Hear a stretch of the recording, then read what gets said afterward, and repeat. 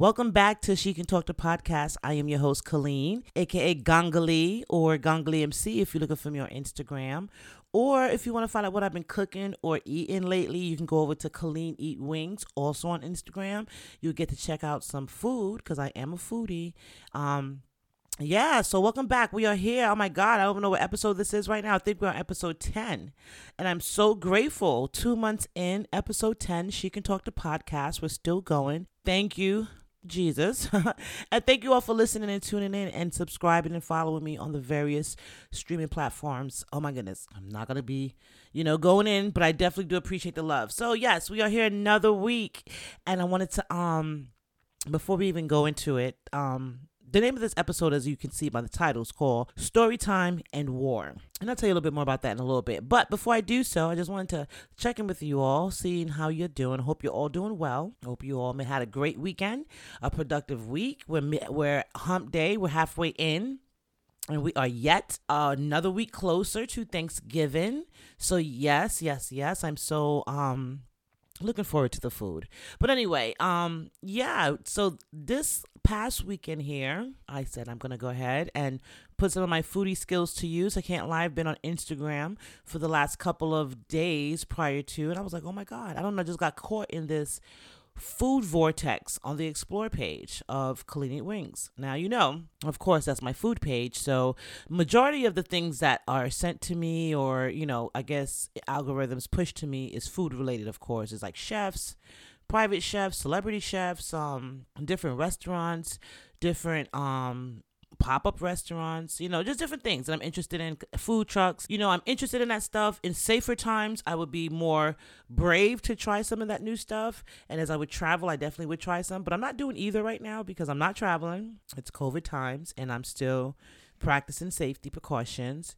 So I play it close to the vest. I play it more close to home. And instead of, eating out, I've been experimenting with food as far as cooking. I am a great cook.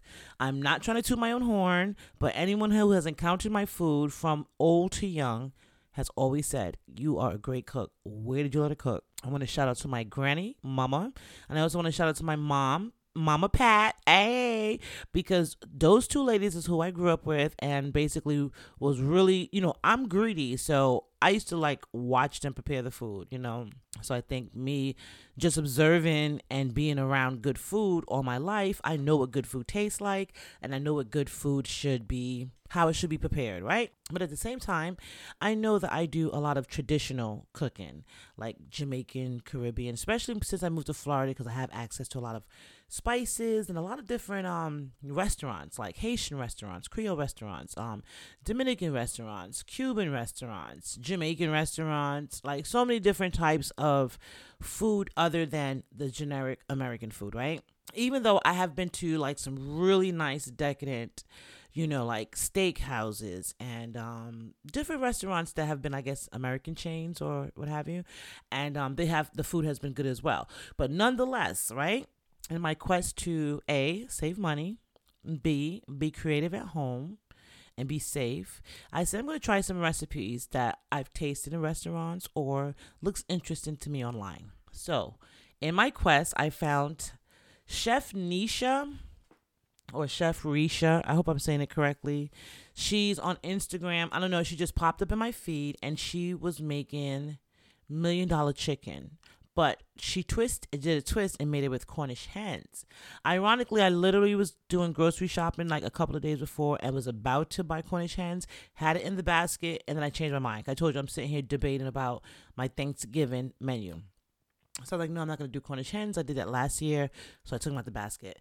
Then lo and behold, a couple of days later, thank you to the algorithms, Chef Risha pops up making $1 Million Chicken using Cornish hens.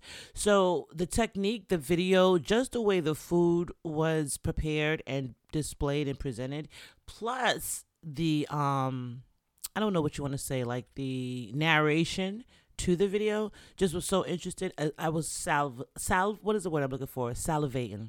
That's what I was doing. I was like, oh my God, I want to taste that. So I started, going on YouTube, looking up different videos. I found that video again, but then I found I did a little bit more research into the $1 Million Chicken, and I discovered that it's a recipe that originated at this restaurant in New York called the Standard Grill. And I was like, interesting. That sounds even more intriguing to me. And I said, I am going to try this recipe. So, it's so funny because I saw a majority of the YouTube videos and the different videos. A lot of people gave chef, you know what? Let me look it up now because I do not want to discredit this chef. I want to make sure I'm giving her the right credit. And you know what? I have my phone tonight, so I can do quick checkups and just to make sure I'm saying the right thing. $1 Million Chicken. I'm searching it right now. Bear with me one moment here. Here we go. Cardinal Dish. And if you don't believe me, you can go over to Cardinal Dish and check it out. And what is her name? And why I can't find her name right now? That's terrible. That's so terrible. It's like Chef Risha. I really want to say it's Chef Risha because I cannot find it right now. I'm looking at the recipe and everything, and I could have swore it came up with it before. But it's like Resha or it's Nesha. I'm still looking so I can make sure I'm giving you the correct name. But if you ever get a chance to look up the recipe, if you guys are meat eaters, because I know a lot of my friends are vegan and a lot of my friends or pescatarian. So I know, in other words, we have different diets. But however, if you share a diet similar to mine and like chicken, definitely check this recipe out. It's so interesting. So I did do my own little video for it. Now, I'm not Chef Nisha and I'm not the Standard Grill. And I'm not honestly some of the YouTube videos because it was my first time making this recipe. But I will say it came out so decadent and so delicious. I personally don't think the video did it justice because the sauce and everything. I should have used a little bit more creme fraiche, which is like a French cultured cream. It's almost like a cottage cheese or like a, maybe sour cream, one in that type of family, but it's more decadent and more like it has like a more sweeter undertone to it, I guess. And it's like really, really creamy. And it's French cultured cream. So it's called creme fraiche. So that's basically the base of the sauce mixed with everything else is like shallots, which is like a French onion. And I love French food. So that definitely piqued my interest as well. And I said, I'm going to try to make this at home. And it came out good, Colossal loved it. First, he was like, what are you doing? What is all this stuff? Because, I had like all this stuff out chopping. I had like my little ninja. I'm like making the shallots like really, really fine. And the ninja, I'm doing all this stuff in the kitchen. He's like, what are you doing? It's like a whole production going on in here. And I was like, I am making $1 Million Chicken. And then another thing that I always forget, well, I also forgot to shoot this in the video for it as well, which was to shoot when I laid out the sourdough bread in the bottom of the pan. That's a key element. It's almost like the bread turns into croutons, like flavorful croutons. But you just lay out slices, like really thick slices of sourdough bread in the bottom of the pan. Season the chicken. But before you do that, of course, I'll give you the recipe, but lay olive oil out, of course. And then, line your pan out with a little bit of olive oil. Lay the bread down. I olive oil the top side of the bread as well. And then, put the chicken down on it. And it came out amazing. The bread didn't really look too appealing on the eyes when it was done, but it was not burned. It was like crunchy on the outside, but soft on the inside and flavorful because all the juices and the sauce dripped down from the chicken into the bread. It was amazing. Like, I don't even know. I think God wanted me to see this recipe. I don't know. But I tried it and I said okay, let me go back a little bit. I tried it this weekend because I said I'm not going to do it for Thanksgiving or have my Thanksgiving menu. But I don't like to try new menus for, like say the occasion. If I'm going to try something just like with any occasion, I would suggest you do a taste test first. Try out a couple of recipes or a couple of, menu options to really determine if, what you're going to do. So I said, I can try it now, and if I like it, I might make the Cornish hen versions of it for Christmas. Hey, And I think I'm going to do that because it was a hit in my house over the weekend. We did it for Sunday dinner. Sunday dinners are normally traditionally, Caribbean food. And it depends. Like if it's the summertime and really it's 90% summertime out here. But, if we feel like it will be barbecuing and then it's different. Like it's not really traditional. It's like whatever we feel like throwing on the grill and experimenting with or just cooking. But for the most part, Sunday dinners are very traditional. Like my house growing up, it was always traditional. So I always stick to like some of the traditional menus as far as like roast beef, stewed chicken, escovitch fish, like different things like that for our Sunday dinner. So I try to keep it traditional in our house on Sundays. Now, it just depends. If sometimes I don't feel like cooking, I'm like, hey, babe, let's pull out the grill. Let's throw some stuff on the grill. And we'll do that too. But this week, I was like, no, I'm obsessed with this chicken. And just in lieu of holiday time and in lieu of cooking, I want to try this recipe. So I got a whole chicken.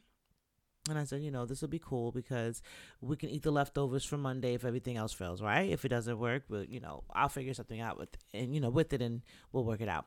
But it was so good. And honestly, I don't even think it was enough left over for Monday because we crushed it. And it was like it was a huge, roast chicken or whatever. But we crushed it. It was so good. So I put some video footage up on Clean Eat Wings. The first video is going to be like me going through my making process of making the actual $1 million chicken. The second video is my plating of it. I was so excited the way it looked and the way it smelled that I was trying to capture it, but I don't think I really did a good job of it. So I said, please excuse me if you don't think it looks appetizing. That's because that was my first time making it, and I am going to do a little bit more tweaks, and I'm going to try it again, and I will let you know when I try it again because my goal is to do it for Christmas. But that was some of the most decadent chicken I tasted in a long time. I will say like that. Even to the point like the next day, we did have like a little bit of leftovers for Monday. So we ate that for dinner on Monday. And Klaus was like, babe, you could put this sauce on salmon. You could put it on fish. I could see this with pasta. This is good.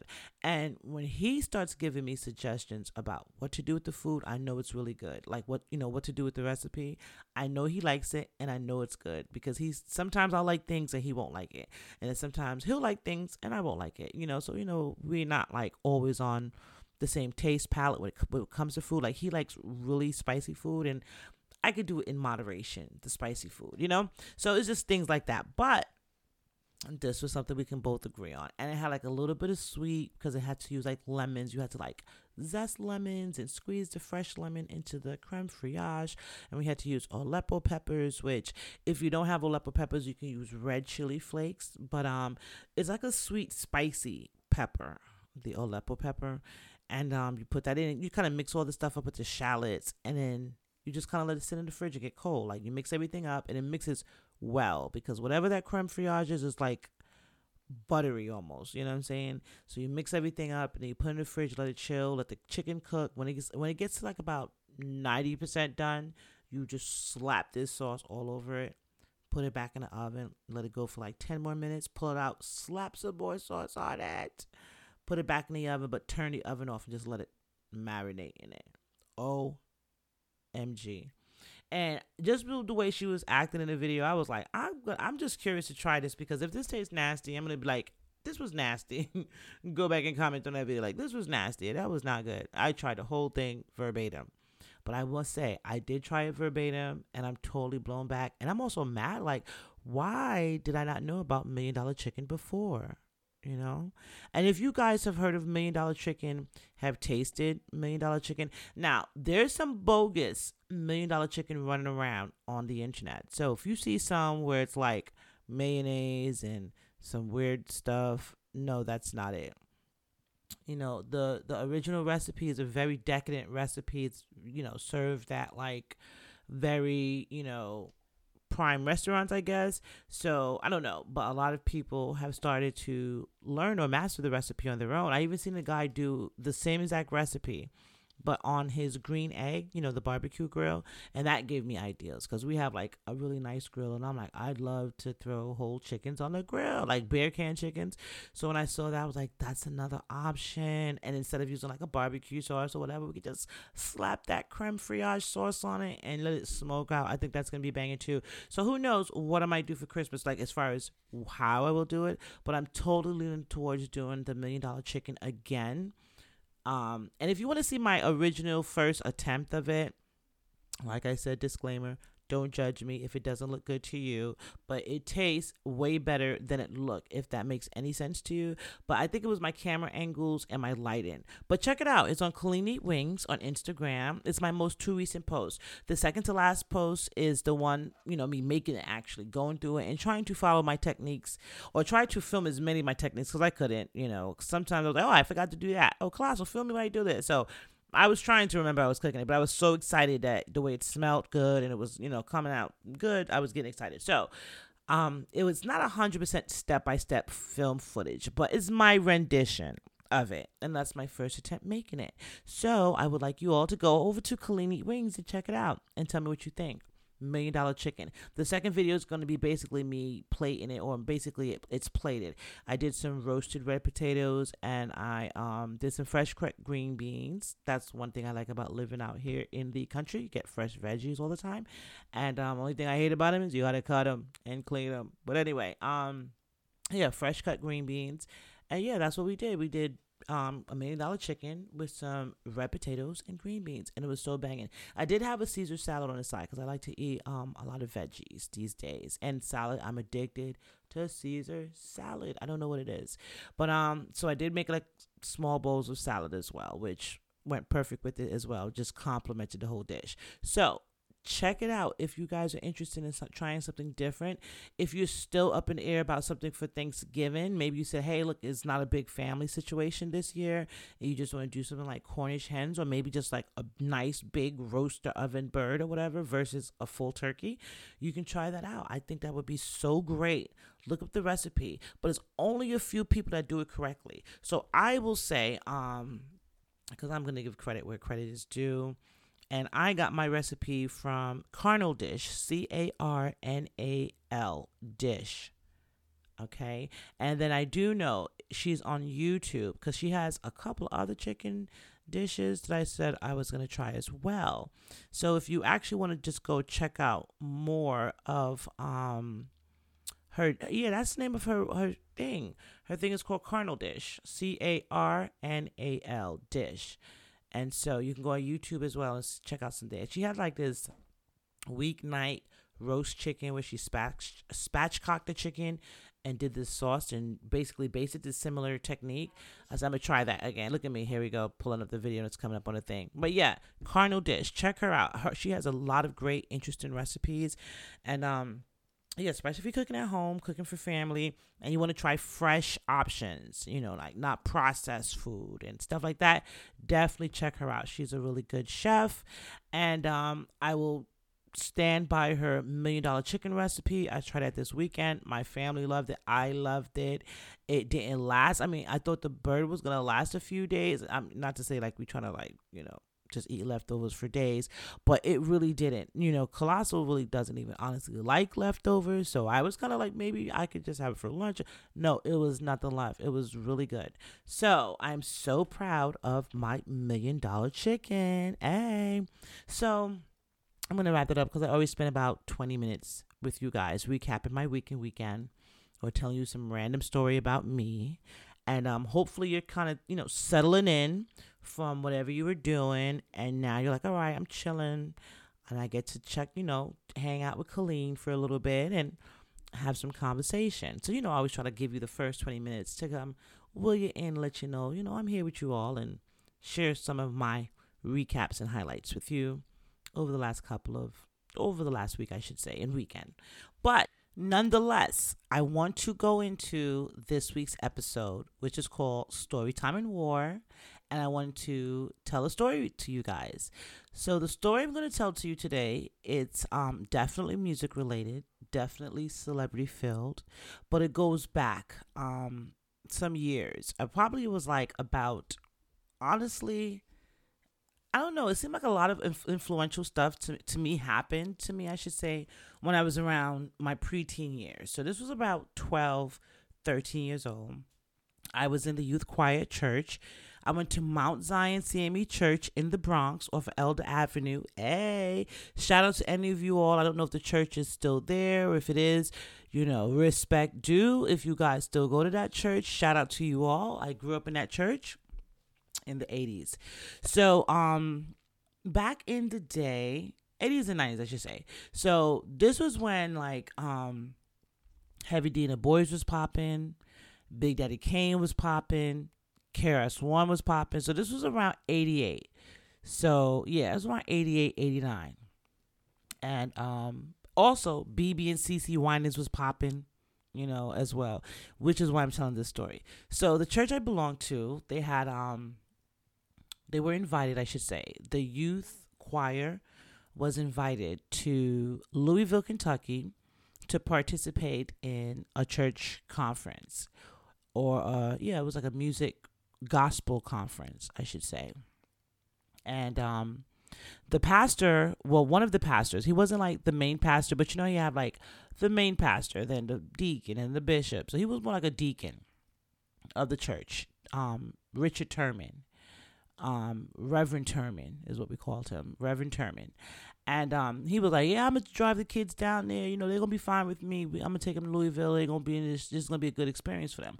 My mom was like, what? Y'all bugging. Y'all not taking her to Louisville, Kentucky.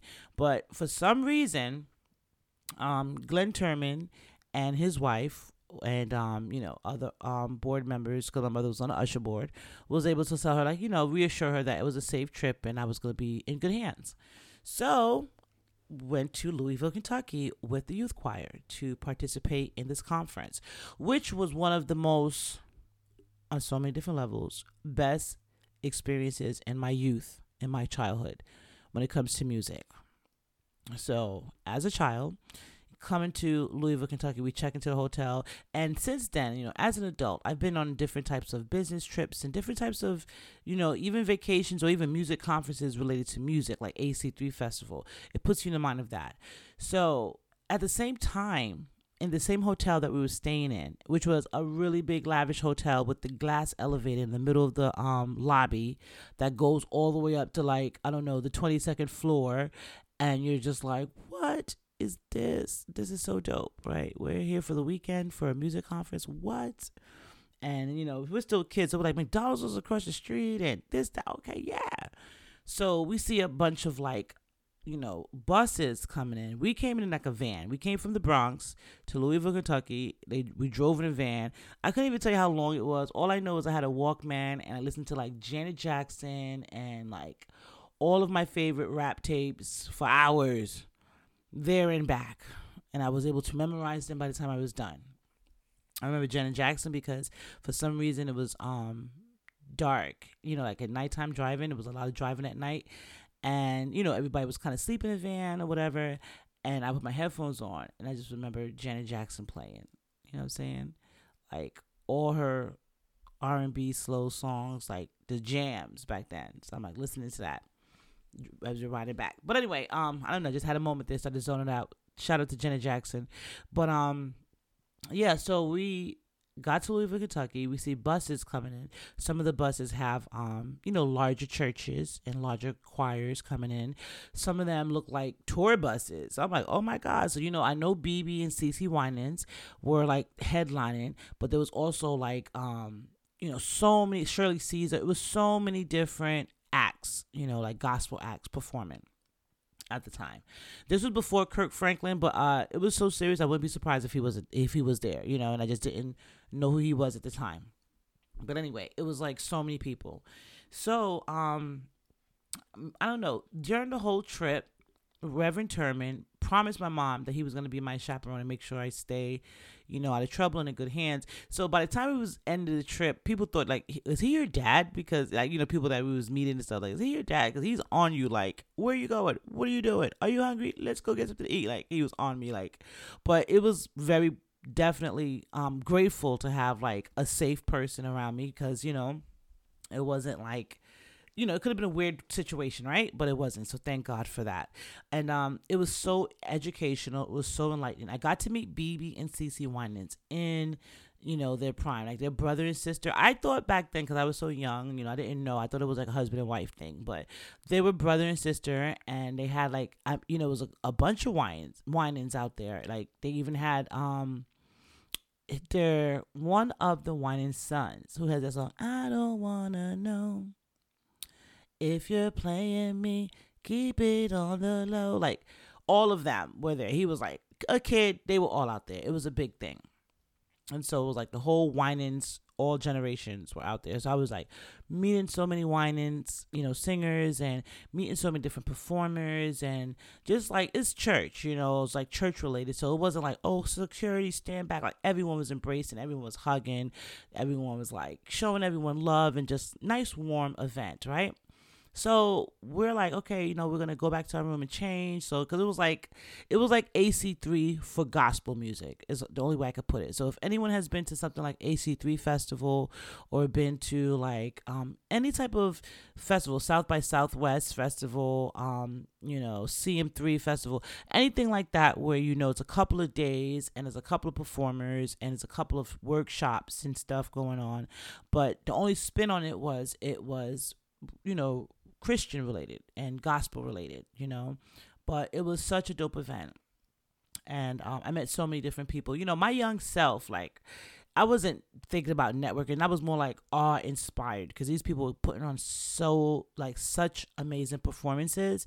And, seeing this live, and then they just get off the stage and give you a hug like they're your granny and your auntie, it was just amazing. But what made the weekend even better was because, so for example, we got there like say Thursday, went through a couple of workshops, a couple of performances. We performed on Saturday morning. So Friday we went to a couple of workshops, saw a couple of performances. Saturday morning we had our big performance as our choir performed, and then afterwards, we was able to like say, hey, go get lunch, blah blah blah, and then there's a couple of workshops that you can attend to, whatever like that. So it was kind of like a free day, not really free, like still within the confines of the convention or the festival, but you could kind of do what you want to do. It wasn't like organized things for the second half of Saturday. So lo and behold, on our way back to the room, and it was like we're a bunch of kids, so years have passed. I can't remember everyone's name, so forgive me. But if you remember these stories and you were there with me, reach out, because I'm not lying. But anyway, the girl that I was with, like that we shared rooms with, she was like, is that Heavy D? And I looked over, sure enough, it's like Heavy D and the Boys. God bless the dead, and his passing, his anniversary of his passing was not that long ago. So ironically, but I didn't even think about that when I'm telling the story. But it was Heavy D. And I said, what is Heavy D doing in here? So we go down and like, first thing we're going to do is try and get an autograph or whatever. And I don't know, they was just like, yeah, after party. Oh, you here? I was like, yeah, we from New York. They're like, you came from New York for this show? Like, nah, we here. We performed not that long ago. So I guess they probably thought we was performing at the same venue they were performing at. I don't know. So they were like, oh, word? Well, okay, well, the after party is going to be upstairs at the room. We got the whole, like, say, penthouse, floor was shut down. It was them. And so, like, we got the whole penthouse shut down. We're going to be partying. So, yeah, we about to go get something to eat and then blah, blah, blah. So we was like, what? Okay, bet. So I'm like, oh, my God. We are going to party with Heavy D. I am not going back to the church convention until tomorrow. So, my little young mind is like, I'm going to go party with Heavy D. Then, we go back to the room. We're all excited. Now we're like, trying to put our outfits together so we can go like hang out with Heavy D and the boys and see what's going on, like see who else we can meet and who else autographs we can get, like whatever the case may be.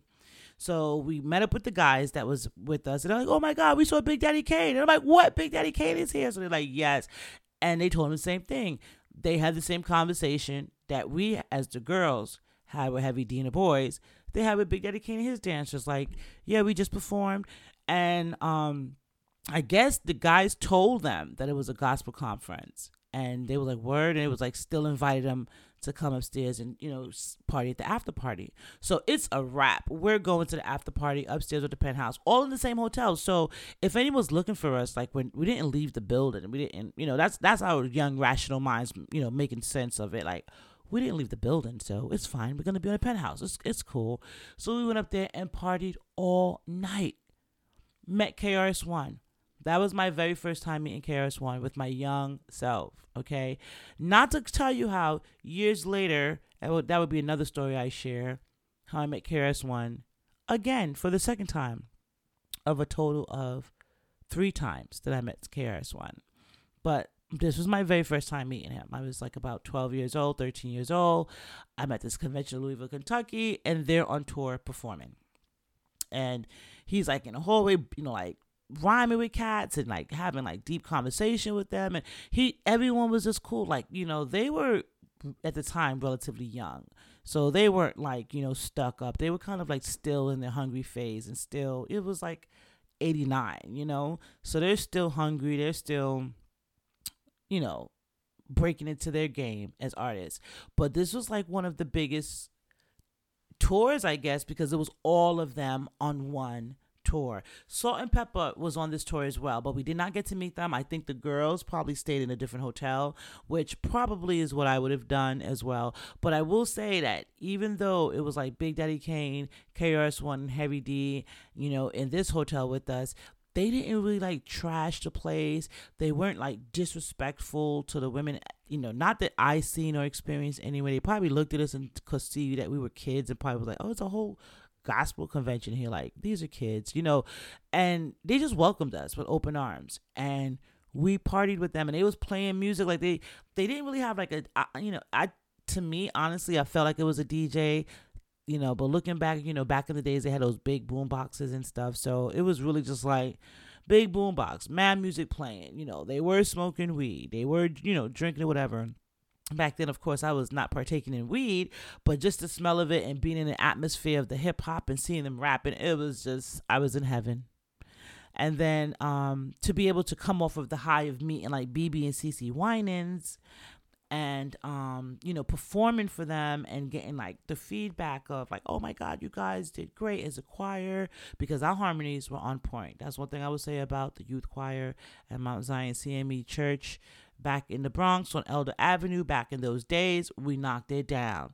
So yeah, the choir was on point. So it felt good to have our performance go well. And then as a bonus, to meet Big Daddy Kane, Heavy D and the Boys, KRS-One. Night was made. So we partied like way into the night. Like when I say way to the night, for us 12:30 was like late, because we was, and I'm lying, I'm exaggerating. It was more like 2 a.m, 2:30, and that was way past our time. So we went back to our rooms. Everything was good. And then the next day, now we're like still on our high, like, oh my God, they're still in the room. So they was checking out, because we ran down to see like if anyone was gonna be in the lobby, or like eating breakfast or whatever like that. So we saw once again Heavy D, and I don't know if it was actually one of his dancers, but he had like a guy, like a friend with him, and they were going through like the buffet, the breakfast buffet, or the continental breakfast or whatever. And I'm talking about, this was a really nice hotel. This wasn't like no Days Inn and no shit like that. It was like the Hilton or something. Hilton Regency with the glass elevators, nice lobby, nice breakfast layout. Like, it was nice.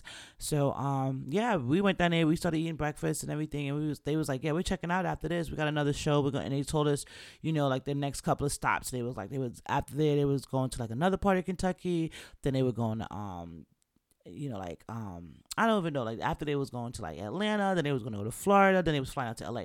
So they was like giving us the breakdown. I don't really remember all of it verbatim, but all I remember is being like amazed at like, wow, that's what I want to do.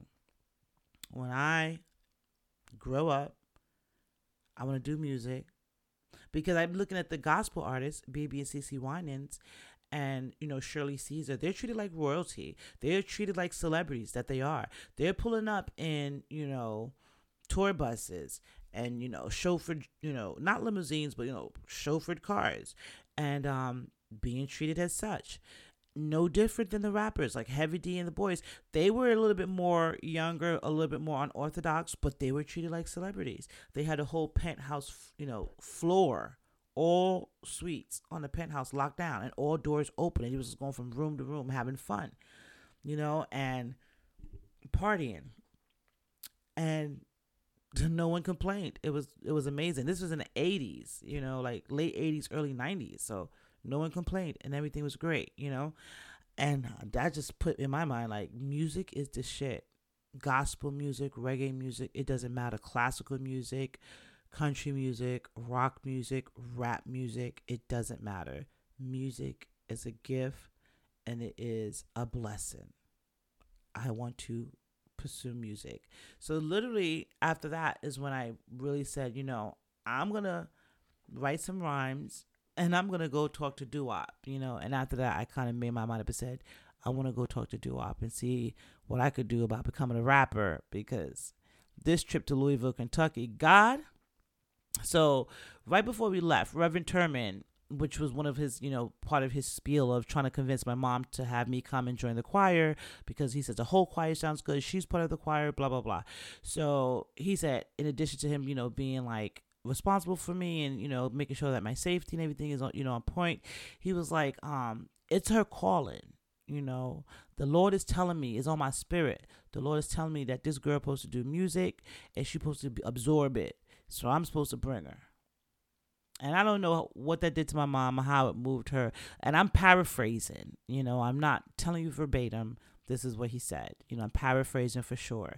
But he said something to the effect of that. Like, this is on her. So we can't even deny it. And I'm willing to, be a vehicle to help her, get this experience. And so my mom was like, okay. And I'm grateful to my mom for saying yeah to that. And I'm grateful to Reverend Turman for chauffeuring me, being my chauffeur on that trip. And just, allowing me to experience one of the most impactful musical experiences I had in my life. And that turned me around. That made me do a complete 180 pivot to say, hey, I want to do music. Like, I don't want to be a lawyer. I don't want to be a nurse. I don't want to be a housewife. I want to do music and I want to rap. Like, made my mind up.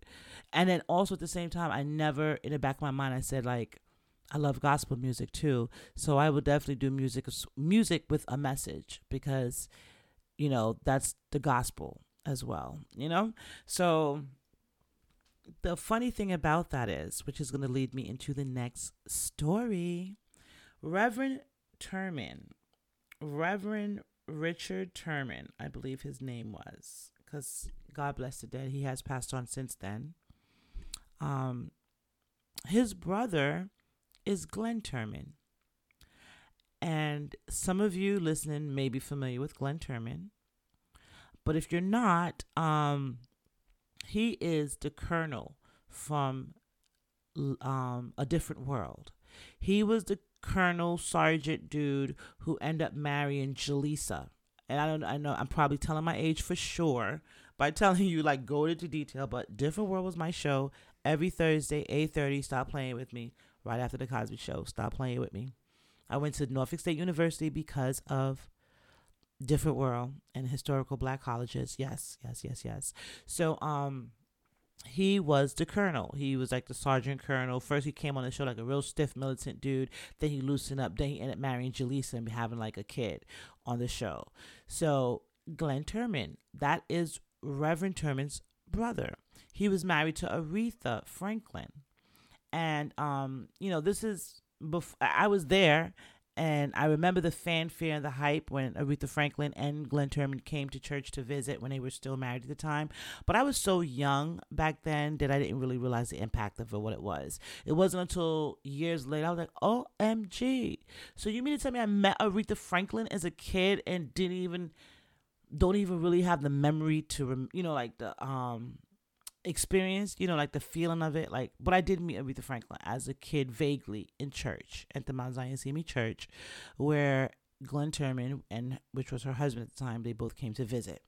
And as years went on, I believe they got divorced, but he still came and would visit and support the church, and from time to time. So that was a pretty cool, little known fact to know that there's such a impactful family. One went mainstream with, TV and acting commercially and mainstream. And one was like very influential and impactful in music, in particular gospel music, in church, and the two brothers. So, and they were either brothers or cousins, but their name was Turman. They had the same last name, so I'm leaning towards brothers because they look just alike, like the same facial expression, like why he makes his face like on the show. That's the same expressions that Reverend Turman makes. I remember like when we was on a trip and we had to stop so he could fill up on gas, whatever. So it was like a rest stop, and it was like a McDonald's at the gas station, and how those rest stops are. And he's like, "Do you want something to eat?" And I'm like, "Yeah, I want a burger." So he's like, "Order what you want." And so he was like, "Good Lord, how much food did you order?" Because I ordered 2 Big Macs, 2 large fries. He was like, "I don't eat that stuff." I said, "No, this is for me." Greedy, always been. But he gave me that face, like, I'll never forget it. Like, he paid for the food and everything, but he looked at me like, "Lord, that's a lot of food. You better eat everything," type of thing. But I've seen that face plenty of times on Glenn Turman, his relative, his brother. So it leads me to believe that they're brothers. They look just alike. But they are brothers. They are related. He's support him many times, come to his church and everything like that. And I don't know. The other day I was watching a show called Fargo, and it made me think of Reverend Turman because, back then, I don't know, he was like older than Glenn Turman. Glenn Turman was clearly the younger brother or the younger relative. So he was like an older man, older established reverend back then. And he's now playing on Fargo as the senator doctor. If any of you are not watching Fargo, I recommend it. It's such a good show. Now, a lot of people are like, well, what is it about? Blah, blah, blah. I'll give you a little premise in a moment here. But what I will say about it is this. It's like a capsule series, meaning that every season it's about a completely different story, but it's in the same town or related to the same town. And it has a common thread of like one character that kind of ties all seasons together type of thing. So I'm not really quite sure, the premise of which character is tying the seasons together from this season. But on season 4, it stars Chris Rock playing Lloyd Cannon. It stars Glenn Turman playing Senator Doctor or Senator Governor. I think it's Dr. Senator. Senator. He has a weird name, like Dr. Governor or Dr. Senator. He's like Chris Rock's right-hand man. And Chris Rock is like a big-time mobster, gangster in Kansas City back in the 50s. And he's his right-hand man. So now seeing him present day as an older, gentleman, he looks just like Reverend Turman. So that made me think of Reverend Turman when I saw him on the show. And so I'm watching this show, and I'm like, this show is good. And if you all know, I made a whole 2 episodes about Lovecraft. So you know that I really, really loved Lovecraft Country. And I felt like that was like one of the best shows on TV in years. And 2 shows, because I can't even lie, I started rewatching P-Valley again because I felt like it just ended too soon. I felt like Katori Hall could have gave me 2 more episodes and made it 10, but I digress. I'm looking forward to season 2.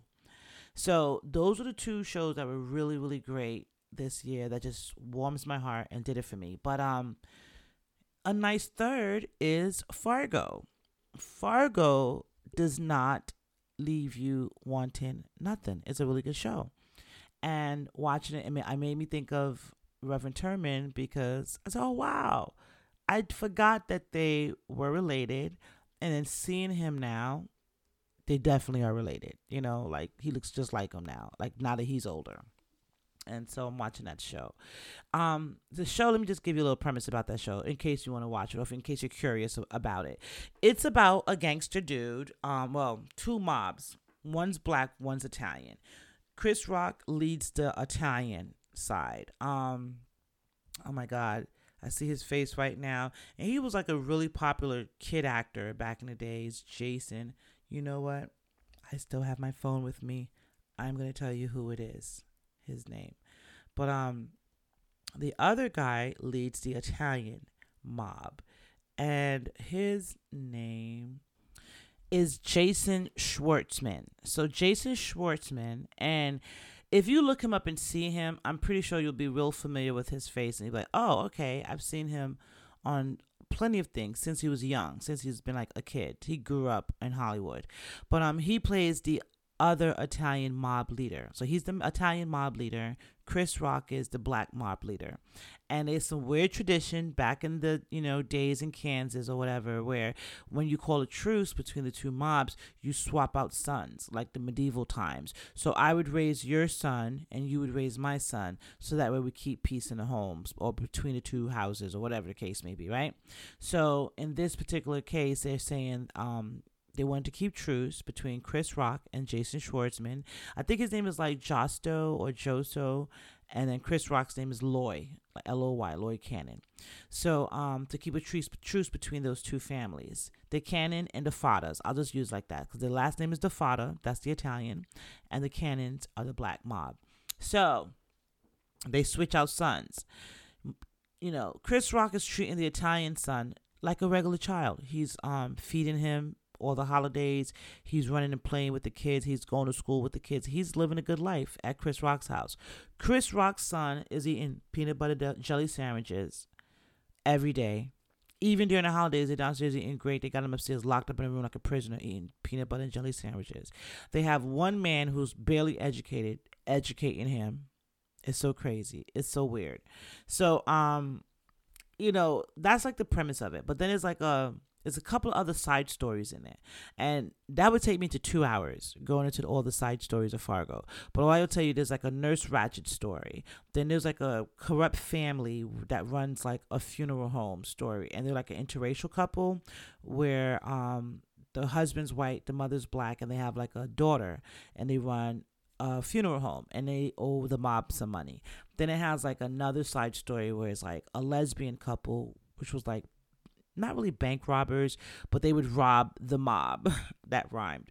But they would go around and rob corrupt people like gambling spots or, mob spots and, take the money.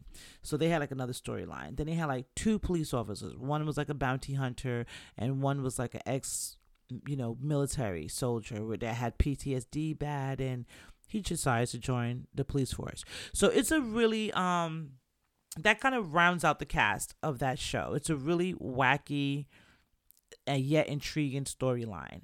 But what made me to go into that story is because watching the show and watching the Dr. Senator, aka Glenn Turman, made me think of Reverend Turman from the Bronx, that went to the church I grew up in. And he was very influential in taking me on a trip to a music conference for us as a gospel group, as a youth choir, to perform. And I met BB and CeCe Winans, Shirley Caesar, Heavy D and the Boys, Big Daddy Kane, and KRS-One all in one weekend because of that. That's priceless. And that also lets me know, well, especially at that time, I felt like that was divine order that was supposed to happen because, Reverend Turman fought for me to go because my mom is a tough cookie. As if he was like, as if I was gonna win $1 million once I performed, like it was prize money on the line. Maybe it was, I don't know, but he was really serious and dead set on me going, and I'm happy. It was like divine intervention or divine order, because that shaped me and said, I want to do music, And even back then, I was like, I know I like to rap, but I'm gonna rap. I'm gonna try to pursue rap. But I think I want to do a positive message in my rap because the gospel, performances were amazing. Their music was amazing. And they had a message that resonated with their audience and moved their audience just like Heavy D and the Boys' messages moved their audience. So that equally was put in on my spirit. Like, I like both. These are both me, and it's been me ever since. But, so watching Fargo did 2 things to me. It made me think of that story. So I said, aha, I'm going to tell about that time in Louisville, Kentucky. Just to give you another little story, a little tidbit about Louisville, Kentucky. I remember when I was there, especially younger, a lot of people say they could still hear my New York accent now. But back then I was living in New York. And this was probably like one of the first times as a child that I ever left New York and went somewhere south, or to me it was south because it was Kentucky, but it was not New York, and their accents were different than mine, So my first time encountering a Southern accent, as well as, I guess, just being outside of New York. So we went to like the next day after we partied with Heavy D and then hung out. You know, it was back to normal. We went to our conferences and everything, and then we said we're gonna go to McDonald's across the street. So we went to the McDonald's across the street and ordered some food. As soon as I got to the line to order my food, I said, "Yeah, I want a Big Mac." Blah blah blah. The girl was like, "You from New York? You know Heavy D? Y'all came with Heavy D? They here with Heavy D?" And they gave us mad food. And I'm like, "Well, we don't really. How much is this?" Because I'm like, "Oh shit, my mom ain't give me this much money to to spend on a McDonald's now. Y'all bugging."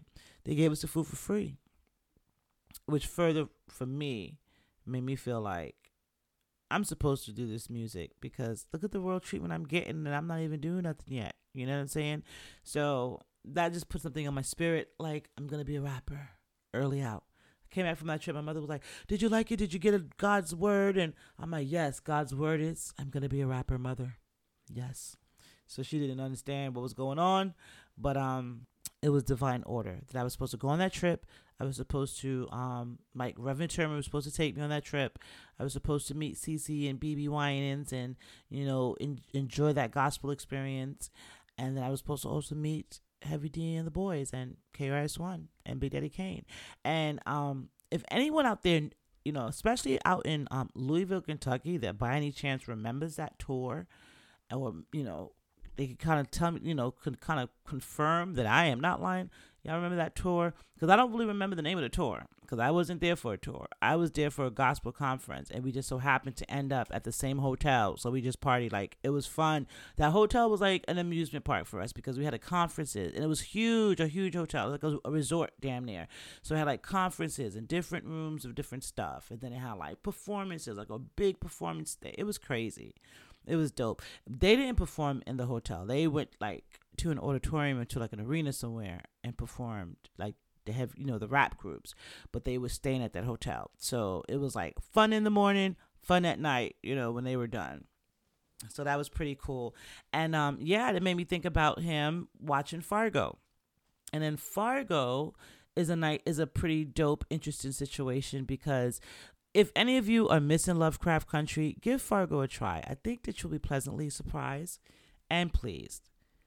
And you may not get aliens or nothing like that, but I think that you'll be able to appreciate the time frame, appreciate the history lessons that it gives, just like with Lovecraft Country. It may not be as obvious or in your face, but they do have some really, pretty good ones. And like this last week's episode 9, which is called East or West, was a really good one that played on like an historic show. As soon as I saw it and started watching it and started getting into the mode of the episode, I was like, this is like a weird Wizard of Oz to me, and I was right. They kind of it was definitely inspired by Wizard of Oz, this episode. But that's what I'm saying. Like, each episode is like that. Like, it gives you a nice story. It gives you, like, a nice, like, meat and potatoes and a nice little dessert. Like, wow, this is a good, interesting story, So I would say check it out. And just the fact that there's more Black stories being told on, TV today. A lot of more Black stories and content. I love it. Seeing these nice Black actors and actresses working, I love it, so check it out. Check out Fargo season 4, and I am going to check out Fargo season 1, 2, 3. So that's what I'll do for you all if you check out season 4 for me and tell me what you think. The season finale is coming up, so you have time to binge it out and then, get caught up. And if you're like me, if you just want to wait and catch it all at once, that's even better too, but it's ending this week, so you can check that out. Another thing about Fargo that I loved is, I want to say it's like episode 4 of season 4. They played my homies music up there. Shout out to Hypnotic Brass Band. Hey! So, fresh out of Chicago, but I met them by way of my brother in Brooklyn because they all live together. We're like homies, and like they're like basically brothers. My real brother is like their brother, And shout out to them. So they have a song called War, which is how I said this episode is Story Time in War. So they have a song called War that was used on the episode, and it was the episode where, like, I believe like they was like getting heated, like the mob conflict is getting heated. So Chris Rock got a band of his mob dudes together to go over to the Italian spot, and they're walking up and they're like basically having like a face off on the sidewalk where they're all walking up together, and you hear like the music playing.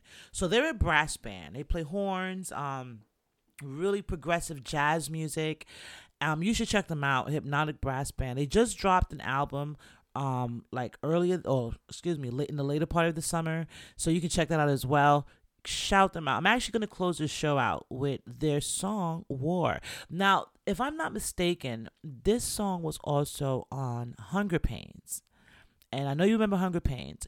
And so I don't know about all the other episodes or like all the other parts, but I know the very first Hunger Pains movie when they were like having like the talk show and they were announcing the players and everybody was coming out, like they were introduced their name and they were walking out onto the stage, and those horns that were playing, that is them. That's Hypnotic Brass Band. War. That's the name of the song. So I'm going to, if you are familiar with Hunger Games, or if you're not, or if you're familiar with Fargo, episode 4, season 4, or if you're not, I'm going to refresh your memory by playing that at the end of this episode. But do you see my thread there? Did you see my thread? Okay, so my thread started out with Reverend Turman, who I grew up in Mount Zion CME Church in the Bronx off of Elder Avenue. And he was the deacon, reverend in the church, and he basically invested in us, in our youth choir. And we were invited to perform in Louisville, Kentucky. And he was going to make it a point of his duty that I get to this show, which is where I was able to meet KRS-One, Big Daddy Kane, Heavy D, which are all Jamaican. Well, I don't know if Big Daddy Kane is Jamaican, so I don't want to put that on him if he's not. But KRS-One and Heavy D, for sure, Jamaican. So that was like another divine order that I was supposed to see them in action and know that this is something I want to do, And then to know that that's his brother is Glenn Turman. So the thread goes from Reverend Turman to Glenn Turman, who plays the Senator Doctor on Fargo season 4. He plays Chris Rock's right-hand man. And if you're not watching that, at the very minimum, you guys should remember A Different World with Lisa Bonet and, all of them. That show used to come on after The Cosby Show. And on that show, he played the colonel who was married to Jaleesa on that show. So Reverend Turman, he's on Fargo, which segues me into my homeboys, Hypnotic Brass Band. Check them out. They're on Spotify. They're on Apple Music. They're on YouTube. They did a song with Mary J. Blige, a couple of years ago. Like, these guys are dope. Fresh out of Chicago. These are my musical brothers, okay? Shout out to Yo. Shout out to Amal. Shout out to Gabe. Like, just shout out to the crew, Hypnotic Brass Band. Like, that's family for sure. And, yeah, check it out. So I'm going to end the show with War, which is off of Fargo, which I'm totally in love with that show. And just so you can hear the decadent, rich music being played by these young black men, I want you to, I hope that inspires you to go watch this show, and check it out and tell me what you think. The season finale is coming up this week. I can't lie. I caught it from the beginning to end, but the way it is, I kind of watched it in passing. I was like fully invested in Lovecraft, fully invested. It kind of started right when Lovecraft ended, so that wasn't a bad thing. But, I kind of wasn't like, I was still on my Lovecraft high, so I watched it, but I didn't really appreciate how good it was until like a couple of days ago. Like, I'm like, wait a minute. I feel like I missed a couple of episodes. Let me go back and watch it. And it's really good. It's really good, and the music is good. Just the cinematography is good. The storyline is great, and shout out to Hypnotic Brass Band once again, because they're playing. Their music is playing, and I want to say it's episode 4, and it's dope. I'm just proud of them for that. So, and I just love to see all of my creators, but especially I might be a little partial because I'm black. But shout out to my black creators out there that are doing so much creative and beautiful content, from music to film to TV to streaming to podcasting, like to audiobooks or to regular reading books, like whatever you're doing. I'm so grateful and proud of all of us for the content we're creating and putting out.